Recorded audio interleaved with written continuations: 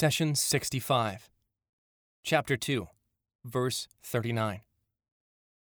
And those who disbelieve and deny our signs, those will be companions of the fire. They will abide therein eternally. Chapter 2, Verse 39. In the previous verse, God informed us that Adam will be given guidance and a curriculum from him to follow on earth.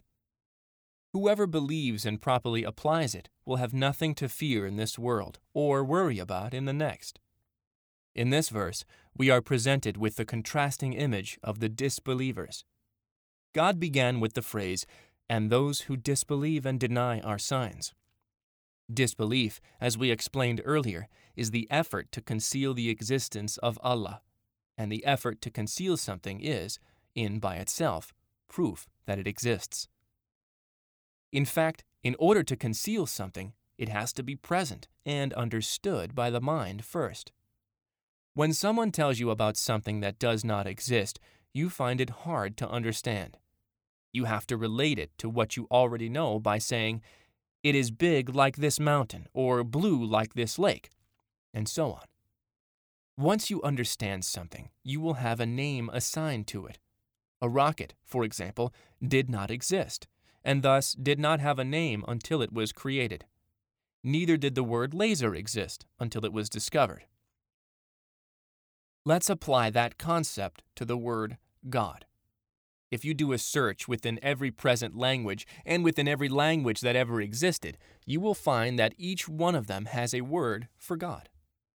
In fact, when God, who is unseen, name is mentioned, it is understood by everyone, whether little or old, ignorant or learned, the one who traveled the world and the one who never left his or her hometown. All of these people know God through the nature of faith and the instinct which He instilled within our hearts. Allah continues, "and deny our signs." The word signs is translated from the Arabic origin ayat. The word ayat applies to three things. First are universal signs such as the sun, moon, stars, earth, and the oceans. Allah created these signs in a manner that far surpasses the ability of humans, so they may serve as indicators and reminders of the existence of a greater power. Miracles are also known as signs. When Allah sends a messenger to a nation, He grants him the ability to do what is against the law of nature. This proves to the people that he is sent from God. Believers are often attacked for their faith, and they go through hardships which necessitates a miracle that strengthens and steadies them on the straight path. Lastly, the word ayat is used for verses of the noble Quran. These miraculous words of God confirm the authenticity of the prophethood of Muhammad until the day of judgment, and serve to strengthen the believers at times of hardship. The verse explains that those who deny God's signs are disbelievers, and they are the ones who reject and oppose faith. But isn't denial the result of the inability to understand? The answer is, more often than not, denial is intentional. Take, for example, the people of Pharaoh, who were affected by trials, difficulties, and diseases that struck them so they may turn to God and believe. However, despite being certain that these signs are from Allah, they persisted in their denial, as explained in the following verse. They denied them in their wickedness and their pride, even though their souls acknowledged them as true. See how those who spread corruption meet their end. Chapter 27, verse 14. Out of mercy and compassion for mankind, Allah made His signs clear, magnificent, and numerous. If anyone takes a little bit of time to pay attention and study any of these signs, each would surely lead him or her to the Creator. But sadly, many people either ignore, deny, or attribute these signs to other than God. This denial often stems from the desire to follow and pursue the inclinations and whims of one's self. God grouped those who disbelieve and those who deny His signs under one punishment. He says, "Those will be companions of the fire." A companion is someone who is fond with his or her mate and likes to spend time together. Hence, companions of the fire means that hellfire has passion for the disbelievers. It literally rejoices as the disbelievers enter it, similar to the happiness of a person upon the arrival of his or her dear friend. God says, "On that day we will ask hell, 'Are you filled?'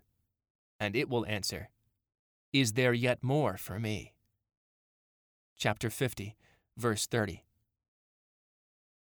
Here you can see the intensity of love between hellfire and the disbelievers. The joy comes from performing the duty that it was created for by burning the disbelievers, sinners, and hypocrites as they disbelieved and caused corruption on earth. Likewise, Paradise loves the companionship of every person who believed in God and applied His teachings in sincerity. God says, "As for those who believe and do good, righteous deeds, and have humbled themselves before their Lord, they are the companions of Paradise. They will abide therein." Chapter 11, verse 23. Paradise accompanies the believers, loves them, and clings to them, just as the fire escorts the disbelievers and the deniers and feels satisfaction when burning them. These companionships are eternal, never to change, subside, or decrease. God says, "These are the people who buy the life of this world at the price of the hereafter. Their torment will not be lightened, nor will they be helped." Chapter 2, verse 86. Always keep in mind that Adam, peace be upon him, descended to earth while carrying with him the guidance and practice of the first heavenly curriculum on earth. God never left man on earth, not even for a single moment, without granting him the guidance that illuminates for him the right path. Moreover, within the curriculum, Allah legislated repentance and forgiveness so that you and I do not feel hopeless or despair from our mistakes. Allah who created you is the most merciful. He opened wide for you the doors of mercy and the doors of paradise. When you make a mistake or commit sin, always remember repentance and move back to your Creator. Faith is available to whoever wants to follow God's path, and forgiveness is ever present for whoever happens to deviate from it. The messenger said, "My Lord, my people treat this Quran as something to be ignored." Chapter 25, verse 30. Do not abandon God's book. Please take a moment to subscribe and to share with your family and friends. Visit us at www.qurangarden.com.